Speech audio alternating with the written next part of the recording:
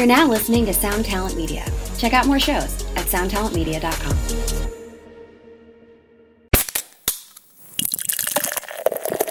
Totally. I always say, like, if any of that had happened when I was in my 20s and, like, just kind of, like, so, like, hungry for everything, I probably would have ruined it because I wasn't ready for it.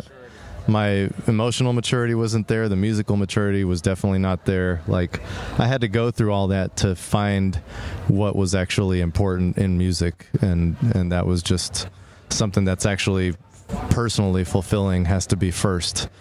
And once I figured that out, things sort of started falling into place a little bit. Hey, what's up, Vox and Hops heads? I'm Matt, the vocalist of Cryptopsy and the host of the Vox and Hops Metal Podcast, brought to you by Sound Talent Media and Evergreen Podcasts, where I sit down with fellow metal musicians, talk all about their lives and music while sharing killer craft beers. This Vox and Hops episode is presented by Heavy Montreal. Heavy Montreal are Montreal's premier metal promoter, and trust me when I say, if you are ever in Montreal and you are looking for a show to go to, well, Heavy Montreal will have you covered. They put on so many shows all year long, and they are all simply bangers. I am beyond stoked to have Heavy Montreal behind the Vox and Hops Metal Podcast. Now, before we jump into today's episode, I'd just like to ask you to follow the Vox and Hops Metal Podcast on the podcast platform of your choice. But more than that, I would love for you to tell a friend about the podcast. If there's someone in your life that just loves extreme metal, well, let them know that the Vox and Hops Metal Podcast exists. You can tell them that there are over 400 episodes where I sit down with some of the world's best metal musicians. We talk all about their lives and music while sharing killer craft beers. If you're to encourage one of your metalhead friends to become a brand new Vox and Hops head, that would be something that I would truly appreciate. Now, today on the podcast, I'm very stoked to be with Mario Quintero of Spotlights. Get ready, everyone. This is Vox and Hops episode number 428. I warn you, what you are about to hear is very disturbing indeed. Hey, what's up, everyone? Today I'm with Mario Quintero of Spotlights. Mario, big fan. Such a big fan that I had to write you, hit you up to come and hang out with you here. We're in Montreal. We're on Saint Denis Street. You're playing Turbo House. Yep. Whenever I'm in Turbo House area, I bring people to La Mer à Boire, one of my favorite watering holes here in Montreal. They make classic Czech-inspired beers. Just nice. The best. It's delicious. I'm enjoying We're drinking their Cherna, which is basically their classic beer, their flagship beer, let's say. Right. It's named after the yeast strain that they use, which they probably smuggled from Czech Republic, which you're not supposed to do. That's the way to do it, though. Let's just start with a very simple, how you doing? I'm doing good. How are you, Matt? I'm great. I'm hanging out with you. Nice. Saturday night. We're going to do a little cheers. Gorgeous day here. out. Yeah. Yeah, we were lucky. Cheers. Cheers. Yeah, I'm good. We're, it's this little tour was only technically 3 shows.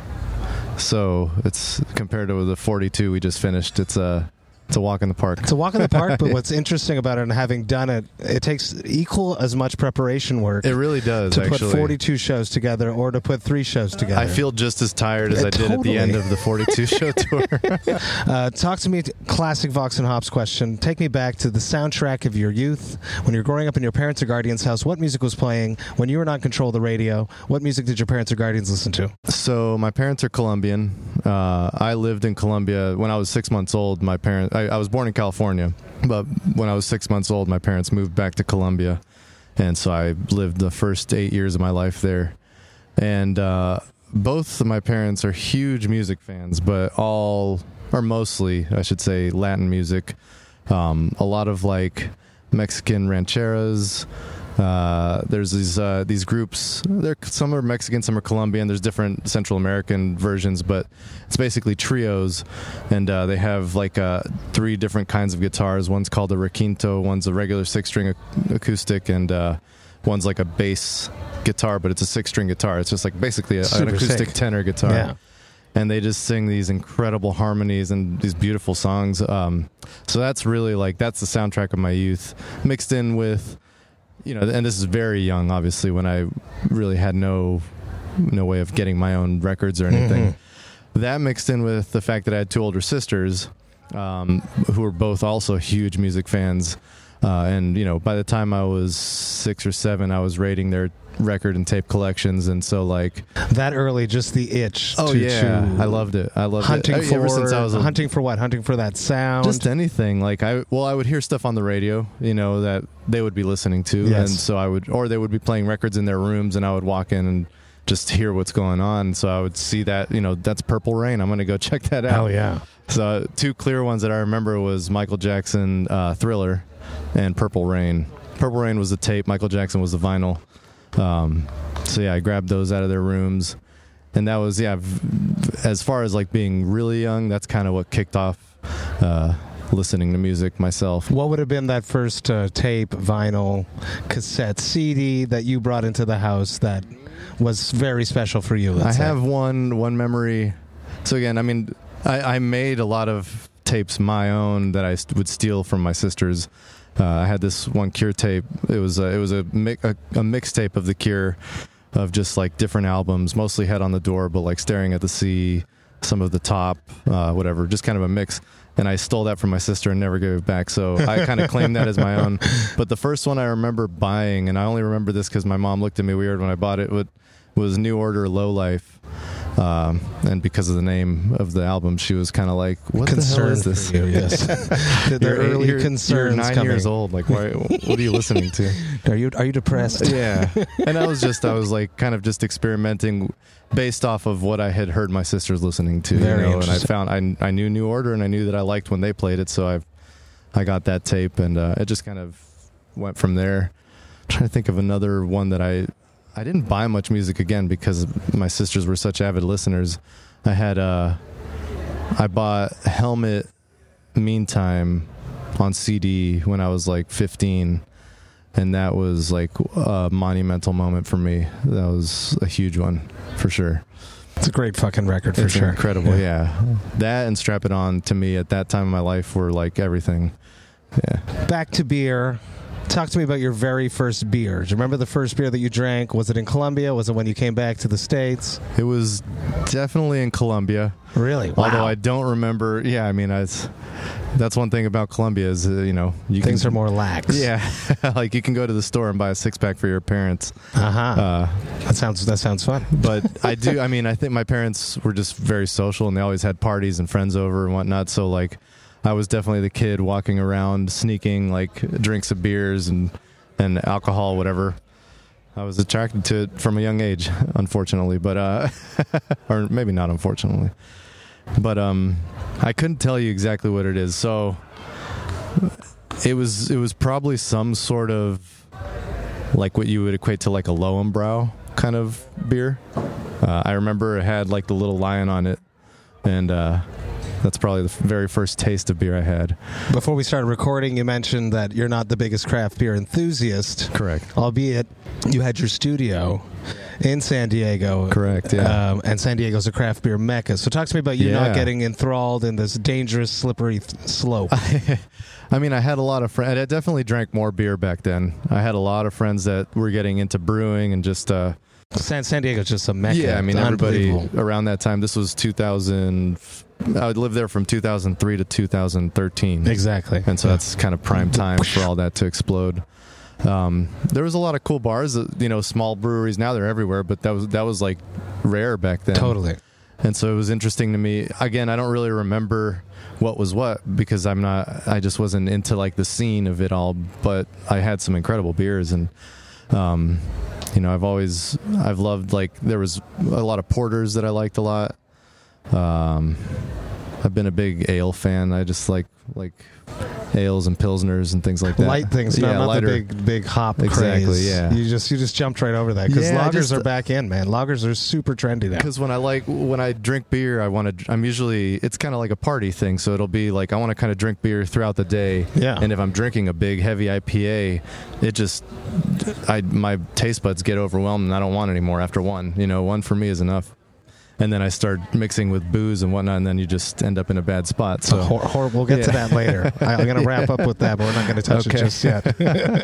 Talk to me about your first shows, the first live music experience. I imagine it was those bands you were talking about, the 3-piece guitar bands. So the very first concert I ever went to was B-52s. Really? Yeah, So when that's I cool. was in junior high, I think I was maybe, I don't know, 7th grade, so I was like 11 years old, 12 years old.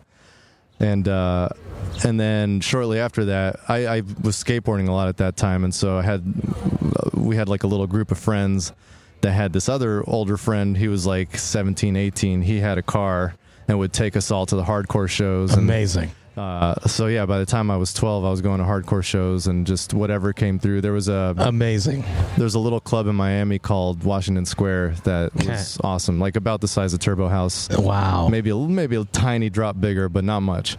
And I got to see like one of the first shows there. We were talking about this in the van the other day. It was this band. There was a local band called Quit that was like a big deal in Miami. They were great, kind of a faster punk type thing, but they were I'm pretty sure Green Day was opening for them at this spot. Holy shit. And I mean, this is 1987, 88 probably. Wow.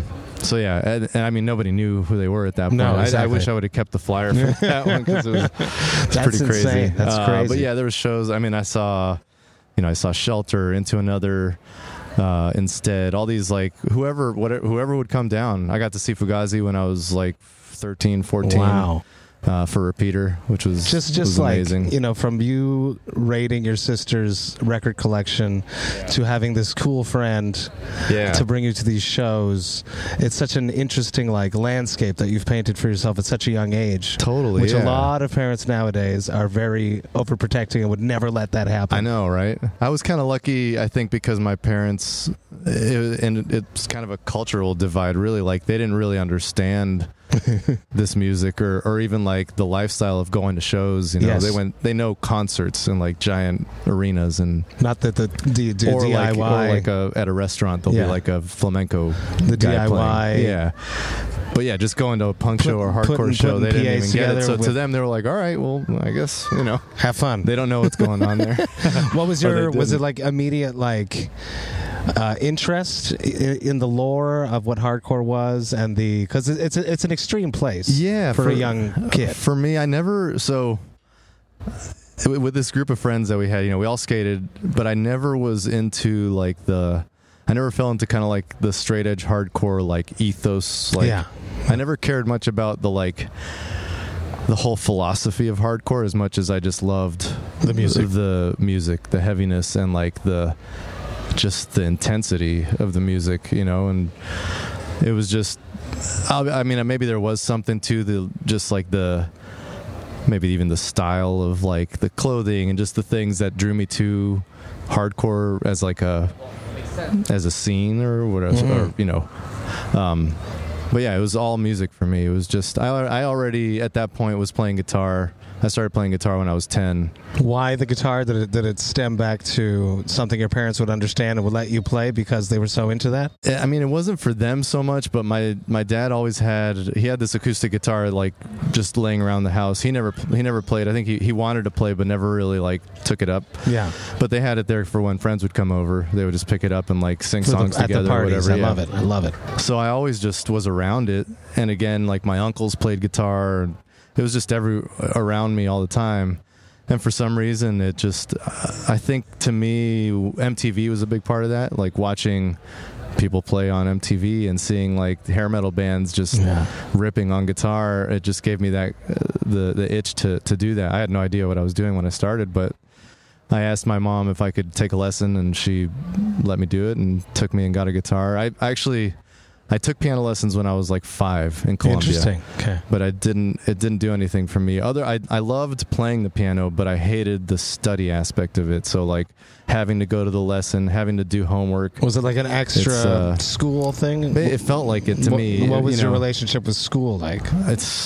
I felt the same exact way. I didn't like it.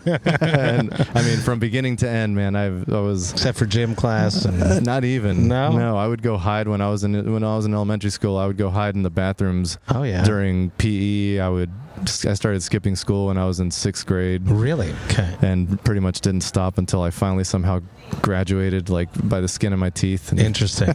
And then production came into your life. Yeah, music and production. So I mean, that's the thing, is throughout all of school, and it's weird because I didn't do bad in school. It's like I absorbed information well when I was there. I just didn't want to be there. But not schools are made. They should be more curated to each child, but it's not the way it is. The system for me just didn't hypothetically, work. you could have excelled had you been catered to. Which was obvious as soon as I got out of high school. I started going to school for music, for engineering. I did like a semester at a community college, and I had straight A's from then on. Because you were interested. Yeah, until I took all the music classes and all the guitar, all the ensembles, everything that I liked, and I started having to do like the general education stuff that I wasn't interested in. There was a little dip in grades there. But I understand. I completely understand. But yeah.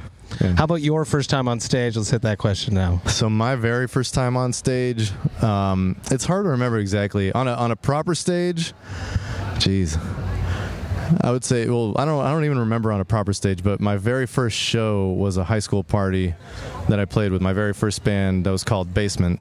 And I was still in junior high. Two of the other guys were in high school already, and they went to like an art school in Miami called New World, and so they knew all the cool music and art people. And oh yes, so you're automatically in. Yeah, I was in, and we were. I mean, some of the stuff wasn't bad. From what I can remember, it wasn't bad. We played a party, and it was probably like 15 people there. It's the joys of our era of musicians. There's no YouTube to document this, exactly, which I'm very grateful for. I know, me too. Yeah, you have to actually try and remember things. Yeah.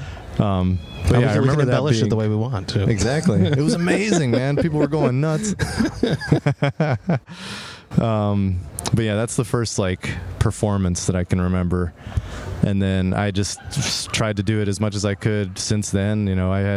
I played in so many bands that just did nothing. I tried. It wasn't for lack of trying, but we just never had the luck, or really just, I don't think we had I hadn't figured it out really what worked. Musically, I think. Obviously with Spotlights you have. Yeah, I feel like it took me about that long. Which is super interesting, and I definitely wanted to talk about that. I wanted to talk about, you have your studio. Right. You end up collaborating with Sarah on a track, and it grows into something. Exactly. And then you don't even have a record out, and then you get an email to join Deftones on tour. Yeah. You can't make this shit Basically, up, no, but it's insane. You've put in hours and years of heartache and work into crafting yourself as a songwriter, as a performer, as a musician, as a business, because music is a business. Totally. I always say, like, if any of that had happened when I was in my 20s and like just kind of like so like hungry for everything, I probably would have ruined it because I would have I wasn't ready for the maturity. Yeah. My emotional maturity wasn't there. The musical maturity was definitely not there. Like, I had to go through all that to find what was actually important in music, and that was just something that's actually personally fulfilling has to be first. And once I figured that out, things sort of started falling into place a little bit. So cool. Back to engineering. Why did you go through that? What was the itch there? My guitarist records all of our material. Nice. Christian Donaldson, he's a massive producer. He's produced Despised Icon, Cryptopsy, The Agonist, Beyond Creation, Shadow of Intent. Amazing. He started recording because there was no one else. Right. And he wanted to have a demo. So he just learned how to do it himself. I think it was out of that same necessity. Like, even when I was young, like 14, no, even younger than that. So I remember being like, probably like 11, 12 when I first started playing guitar. I had a little Casio keyboard, and I had two boom boxes. I had like mine, and then my parents had a little boom box, so I would bring that one in my room. And I figured out how to get like drum sounds on the Casio, and I would I was technically songwriting. I just didn't know what I was doing. Exactly. I was like putting parts together and recording it on one. Record it onto one, bounce it onto the other. I just always had the itch to like hear myself back. Interesting. I wanted to hear what I was doing always. And so I think that really was what spawned my love for engineering, because I do love it. It grew from there. Then I had the 4-track, and then eventually when I was like 19, I bought an ADAT, which was like an 8-track digital recorder, and a little mixer, and I think a little shitty like Alesis compressor, and just started recording my band at the time. And never. It's funny. I think I've only been recorded by somebody else twice in my life.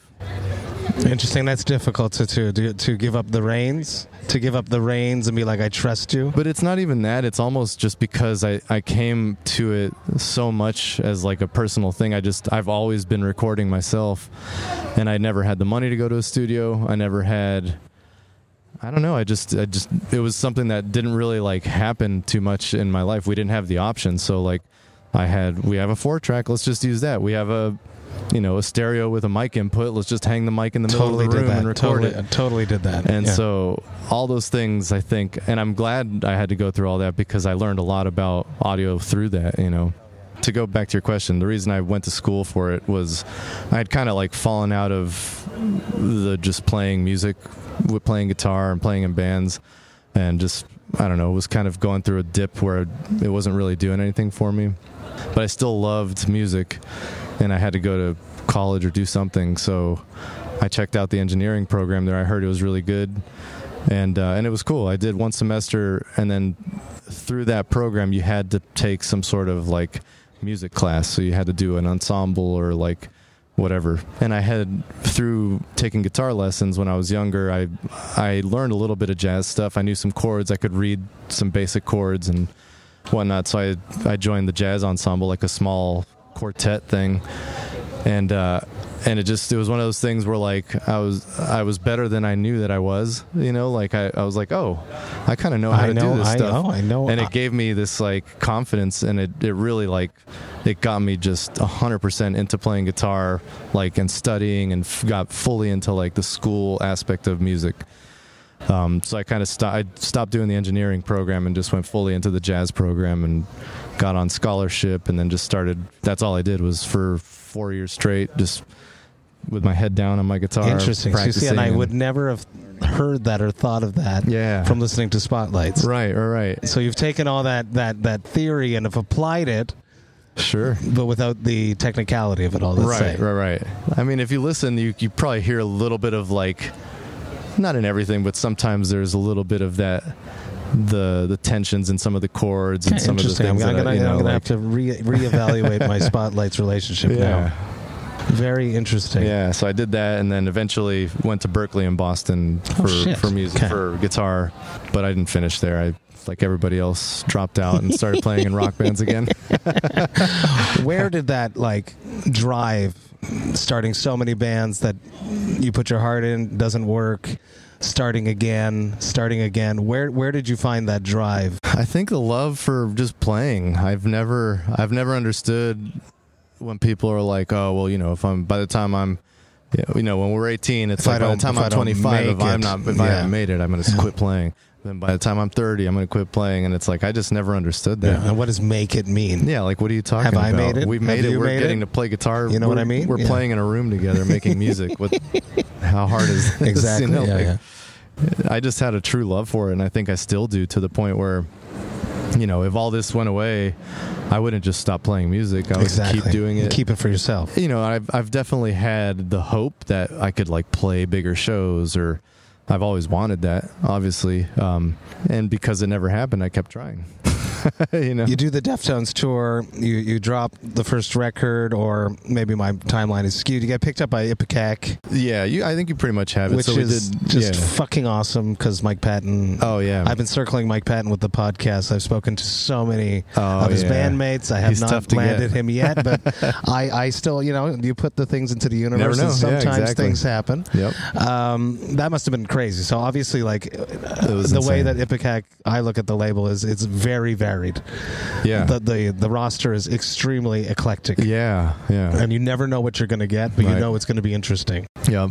So joining a roster like that must have been something monumental. I mean, it was everything we could have asked for. They were our top choice, and we sent out to a bunch of different labels when we had the demos for Seismic, which was going to be our second record. Which is where I discovered you guys. Yeah. Oh, nice. And yeah, so we had sent to Ipecac, and we had already decided that Aaron Harris, the drummer from ISIS, was going to record us. So we were friends already. The band that Sarah and I played in before Spotlights was called Sleep Lady. Yeah. And he mixed a record for us. Really? And so we had built a relationship through that, and me and him were both engineers, and we got along really good. So. I love ISIS. Oh, they're incredible, man. And then we played one show with Palms, Yeah. which is the only time we had met Chino before that. It's funny because I was like super into Deftones. Yeah. And then in high school, there was this girl that I liked that was super into Deftones. Nice. And it didn't work there, so I like put Deftones aside. And then Palms brought Deftones back into my life. I was like, oh, this record's really good. Let's go back. And I've healed now, so I'm okay. Nice. It's a true story. That's amazing. It's funny how things go through Music, life like that. Emotions. Yeah. I mean, it's all tied together, man. Totally. So yeah, we talked to Aaron. We wanted to make the record with him, regardless of where it ended up. But we sent to Ipecac, and Greg, the owner of Ipecac, and him obviously were already friends. And he told him, he's like, man, I really like this stuff. I would do it in a heartbeat. But Mike usually doesn't like this kind of music. I don't know. I'm going to send it to him, and we'll see. It's too normal. Yeah, I know. And we're like, I mean, you're probably right, you know. But then he sent it over. The time switches. And the next day, we got an email back, and he was like, I love it. Let's do it. Hell yes. And like when we've talked to him about it, he's I think what he likes about it is he can't really like pinpoint it. He's just like, there's like something about it that I love. I don't know. It's like the melodic. He kind of gets at a loss for words, which makes me feel good, because if he was like, yeah, it's just, I like that it's like heavy, or I like that it's this. It's like, no, that's a perfect reason to be on Ipecac. If you can't necessarily just describe it. Pinpoint exactly what it is. I was thinking about that while coming here today, because I want to talk about Alchemy for the Dead. And I feel like 2023 for myself, I'm having a hard time appreciating records. I don't know why. Yeah. But there's like a handful that I keep going back to, and Alchemy for the Dead is 100% one of those records. Wow, thanks, which man. means it's going to be on my top 10 of the year for sure. Thank you. I appreciate that. And I was like, but what is this band? Yeah. So I understand where Mike was coming from, saying that like trying to describe Spotlights is extremely difficult. I just know that I like it. It's funny. And I like how like in reviews lately, or like any press, especially with Alchemy for the Dead now, the descriptors and the genres just keep getting added on. Wider, now we're like wider. 5 different genres. There's like shoegaze would be probably the one that gets tacked on the most. Yeah, it gets tagged on all the time. Yeah. Shoegaze, doomgaze, maybe post-rock, post-metal. It's music, and I like that. Now we're like alternative rock also. Now we're 90s worship. I don't know. There was one review where it was like there was literally like 12 different words in a row of what we are. We're music people. That's we're music. Perfect. Yeah, it's just that tells me that maybe we're doing something somewhat original if it's that hard to pin down. I think so. So this record, how easily did it come together? I consumed it all at once. I don't listen to singles. Right. I put it on and went for a walk, honestly. That's awesome. Going to That's my the way friend. to do I was it. going to a party, actually. And then like there's the main single, the Sunset Burial. Yeah. It just got me. That whole amazing. like build up section near the end there. Right. And then that chug riff.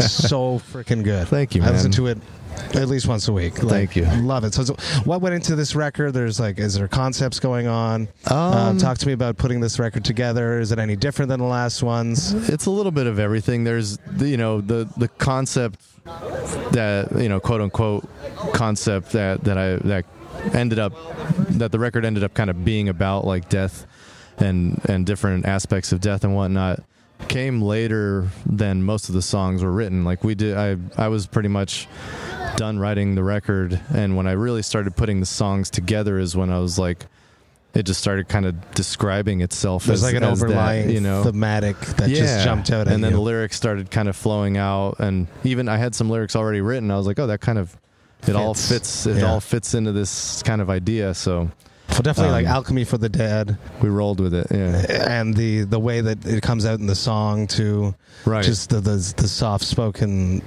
way you approach the vocals on Thanks, it. Man. Yeah. So like as if like you're walking away. Yeah, it all had kind of like a weird morbidity to it, like a beautiful morbidity to it. Like, and the cover art works well with that too. Thanks, man. Yeah. In my head, the first like visual that kind of brought me that, it was like kind of like a Victorian castle type of vibe is what I kept like picturing in my head when I heard the songs that were kind of developing. And So that whole, I don't know, just it all encapsulated into this like morbid, like old death kind of vibe. So do you think that the record would be different had you thought of the concept first before approaching the music?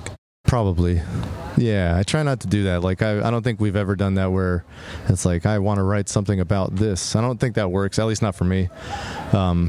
Because I'm not the type of person that can just sit down and write songs about things. It just comes out of you. It usually, like, it's always music first, and usually a drum groove or something first in my head, kind of, I'll be walking around and that idea starts going, and it's never really like, oh, this is about this. This is it. Once it kind of develops musically, then it's like my brain starts hearing what it's about more so. So I don't think it would work if I just decided on a concept and try to develop something off of that, Love the record. Thank you. Something super important for me is talking about mental health. What do you do when you're not feeling well? What is your tactic to pull yourself out of the weeds? What makes you feel better when you're having a dark day? I mean, music for me is my number one, I think, just which is also, it can be a double-edged sword sometimes, because sometimes music is the thing that puts me there. Like for instance, this record was tough, but we kind of put ourselves on a self-imposed deadline for the album, and it's not so much the writing of the music. What was the reason for the deadline? Just so that you can get out on tour? So we could get on tour, yeah. So we could I wanted to tour really bad, and time was running short, and I had started. You're one of those bands that had like mad hype, building, and then pandemic. And it wasn't so much like I was worried about things going away. It's just I wanted to get back out on the road, and I know that especially these days, without a new album, it's just much harder to get people to come out. It's much harder to get the word out and get the excitement going. And I also just wanted new music. So, and we had been, the album was in the works, but I started booking a tour. Tour that we just finished. I was like, now we have to ballsy. do it. Yeah, like I want to have the album done by then. That's very ballsy. Which is also why we didn't have the vinyl done at the same time. Which I figured it's the way it is people now. are used to it now. I'd rather you can pre-order be out there. and ship it out later on there. But as far as going back to the mental health thing, when I'm recording our own records, especially like writing, it's also an issue for me sometimes. But just I get like bogged down and like this is just self-doubt and crippling self-doubt, self-doubt, imposter syndrome, like that whole thing. And even in your band, because my guitarist deals with that, and he's gotten over it for this new record. Sometimes more in my own band than anything. Really? Yeah, it's like because Chris replaced John Levasseur, and he for 10 years he's been wrestling, feeling like a John Levasseur imposter. Yeah. So even in your own band, you feel like I mean, I'm even scared sometimes just to show my bandmates a song that I've come up with. I'm excited, but I'm also nervous. Like it really. And eats at you. And I'm hard on myself, so sometimes if like Sarah's like, oh, cool, like, then I'll just lose sleep for days, or I'm glad I'm not usually the scrap it kind of person. I usually save everything, even if it doesn't work that time. Well, I'll find future it. Band yeah, thing. I'll find it.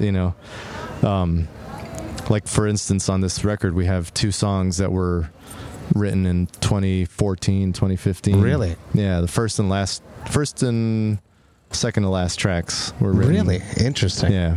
But they just never like fully, it just didn't fit before, so. They hadn't bloomed. Yeah, now it just kind of came to be, so.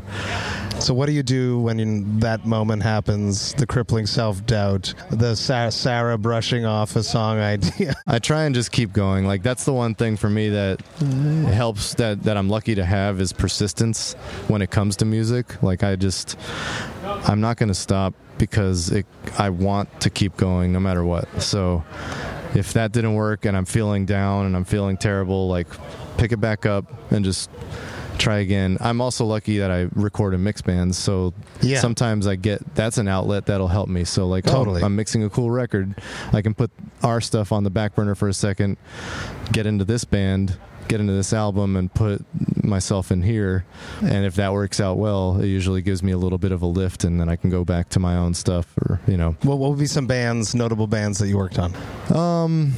I mean, unfortunately, not too much notable stuff, but the most notable, or at least the stuff that I've enjoyed mixing the most lately is there's a band called Netherlands out of New York, and they're just incredible and like crazy art rock insanity. And Timo Ellis, the singer guitar player for the band, he's just a maniac. So he has like, he records he records a lot of his stuff, but he's just very involved in the recording process. And so he will set up all the sessions and everything. And sometimes we're looking at 86 tracks. Holy shit. And it's just very detailed and super. Every little thing that's in there is meant to be in there for a reason. So I can't just gloss over like this little, that's meant to be in there. And sometimes he wants that louder, sometimes he wants it so you can barely hear it, but he'll know if it's not in there. So, yeah. Stuff like that keeps me on my toes and keeps me entertained, and I genuinely enjoy mixing a lot. How often do you do the ABC trick where you send them mix A, and then they don't like try stuff, to trick them, and then they send them mix B, and then they don't like that, and then you send them back mix A. I've done it a lot. I've done it a few times, many times actually. It works though. For some reason. It does work. It does work. I mean, 90% of the time, mix A is going to work anyway, but you got to just go through the motions until they're like, you know what, you were right. That one's better. Hey, what's up, Vox and Hops heads? I just want to take a little moment about Cryptopsy's upcoming tours. That's right, I'm talking about the Scream of Perseverance tour and our headliner dates that coincide with that tour called As Summer Burns. The Scream of Perseverance tour is kicking off at the end of May and runs all the way until the end of June. We are supporting the mighty Death to All. We are going all over the United States, and we are hitting some of Canada. So excited to be honoring the legendary music of Death alongside amazing musicians that performed on these albums. Even more stoked to be doing some headliner dates in some cities that I've actually never played in.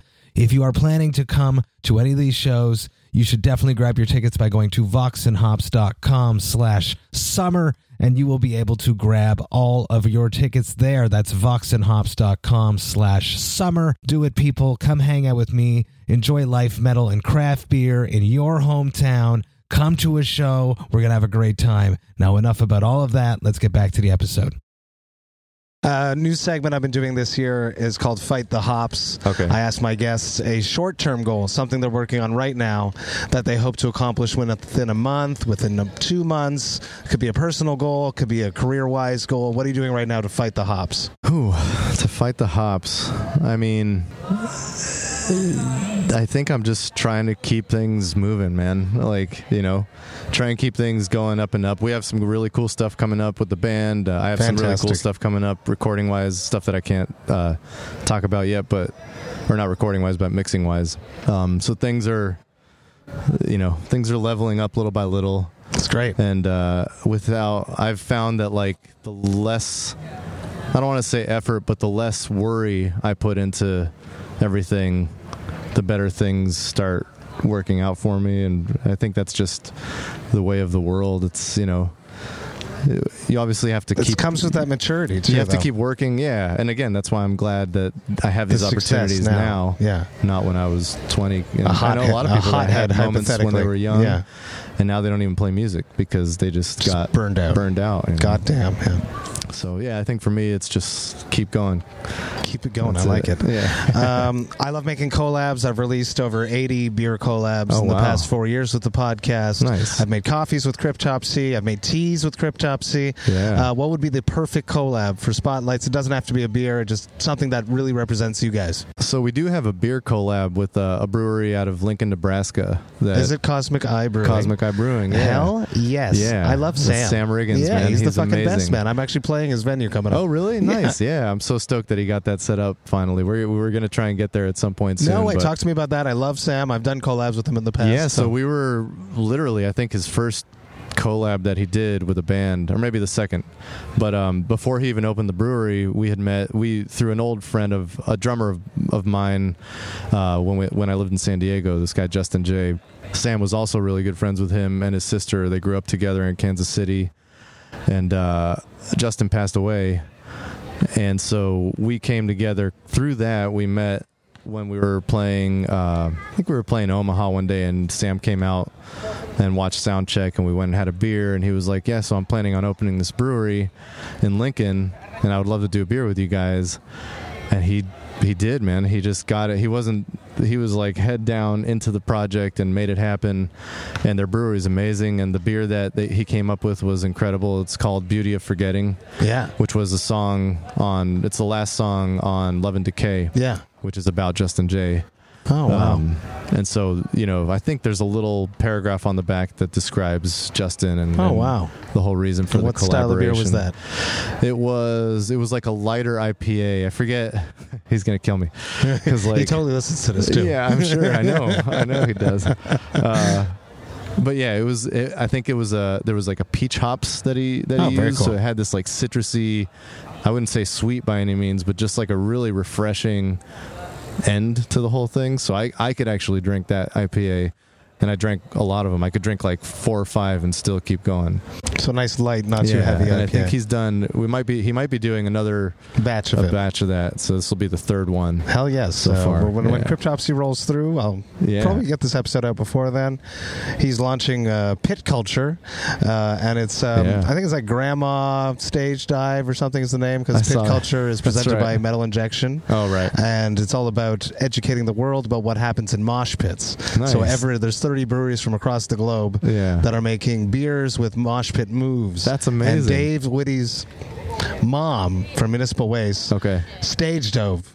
Oh shit. So Sam asked Dave's permission to call the beer that and have that be the descriptor of the beer. That's incredible. Oh man, I love it. I think it's pretty awesome. Yeah, but I'm trying to think of something else that would be a cool collab when it comes to food or drink. What do you guys love? What represents you? I'm obviously the beer guy. So unfortunately, like, we love coffee. I can't have caffeine anymore just because I have like a little bit of a heart thing. When I drink caffeine, it fucks me up. But I still love coffee, and there's a roaster in Chicago called Metric, who's amazing. And he actually has a coffee called Seismic after us. We didn't even know he had done that. We found out after the fact. So it wasn't technically a collaboration, but it's an inspiration, partly collaborated. Which is nice. Yeah. I would love, if it had on the booze side of things, I would love to do like a bourbon with somebody or something like that. Hell yes. Yeah. What would that be? Something smoky, something peaty, or something more I like smooth? a little bit of like a leathery, not super smoky, not too peaty, but like a leathery, dry bourbon. Nice. Something that's just feels like old. I love the old tasting bourbons. They're not too sweet. I don't like when they get too sweet, but hell yes. One last question. Talked about it earlier. Sometimes you have a bit too much of stuff. We go into excess. Right. Every once in a while, it happens to everyone. Totally. What is your hangover cure? Oh man, these days it's just ibuprofen. It works. I mean, it hurts so much. I'm 47 now, or I'm going to be 47 in November. When this comes out, I'll be 47. But it just hurts nowadays, man. So I think the best cure is prevention. So like before I start drinking, eat enough and drink enough water, and then I wake up feeling better. It's true. And don't ever drink a PBR or a Budweiser to end the night of drinking. Interesting. That for me, I don't know why. The chemicals. I don't know what As it is. Gavin Rosdale would say. It kills me. If I drink part of a PBR at the end of the night, I'm done. Like, really? I wake up feeling like shit the next day. State of craft. I like it. Yeah, exactly. Mario, thank you so much for hanging out with me, talking about your life, talking about music, talking about craft beer. Everyone go check out Alchemy for the Dead. Came out in April. Yep. Ipecac. It's a fucking banger of a record. Thank you so much, I really appreciate hanging out with you. Means a lot. Cheers. Salud. Hey, thank you all so much for listening right to the end. You know that I love and I appreciate that. Man, this was an awesome conversation. I'm such a huge fan of the band, and to sit down with someone that I really didn't know beforehand. I just hit them up on Instagram, and then we exchanged some emails. To sit down together and feel like you make a connection with someone is something that I love about doing this podcast. I'm super stoked that they're actually coming back to Montreal, coming here with Baroness. I'm going to go hang out with Mario again then. Massive thanks to you, Mario. I really appreciate you taking the time to hang out with me. Now, Now, if you enjoyed this Vox and Hops episode, you should sign up to the Vox and Hops Metal Podcast mailing list. You can do that on my website, voxandhops.com. That's VOXANDHOPS.com. And when you do that, you shall receive one email a week that contains all of the details of everything that has happened recently in the world of the Vox and Hops Metal Podcast. You'll get to see which episodes I dropped recently. You'll get to see which episodes I have coming up. You will also get to hear about any projects I have in the works before I announce them to the public. You will also get to hear about anything going on in the world of Cryptopsy, and there's a lot of stuff going on with Cryptopsy right now, so the mailing list will keep you up to date on that. You will also get to see which albums the Vox and Hops album review crew have reviewed recently, and you will get to see which albums Jerry Monk, Vox and Hops' Metal Architect, has added to the Brutal Awakenings playlist. If ever you're looking for new music to listen to, well, you should listen to the new Cryptopsy as Gamora Burns. Just kidding, but you should listen to it. Apart from that release, Jerry finds the best new releases and puts them all onto the Brutal Awakenings playlist for our listening pleasure. So check it out. It's available on both Apple Music and Spotify. There's always a lot of stuff going on in the world of the Vox and Hops Metal Podcast, and I hate when you miss a single thing, so please do me a favor and sign up to the mailing list. The Vox and Hops Metal Podcast is brought to you by Sound Talent Media and Evergreen Podcasts. I hope you have a killer rest of the week. I will be back next week with one episode with Shane McCarthy of Wayfarer. But until then, remember to enjoy life, metal, and craft beer. Hey everyone, this is Tuck from Fit for a King, an off-road minivan.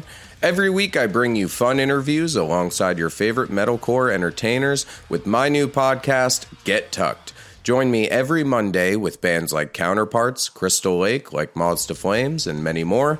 We play unsigned and undiscovered bands, deep dive into each artist's history, and of course provide the greatest breakdowns in current metalcore. Tune in to Get Tucked every Monday, out now through Sound Talent Media.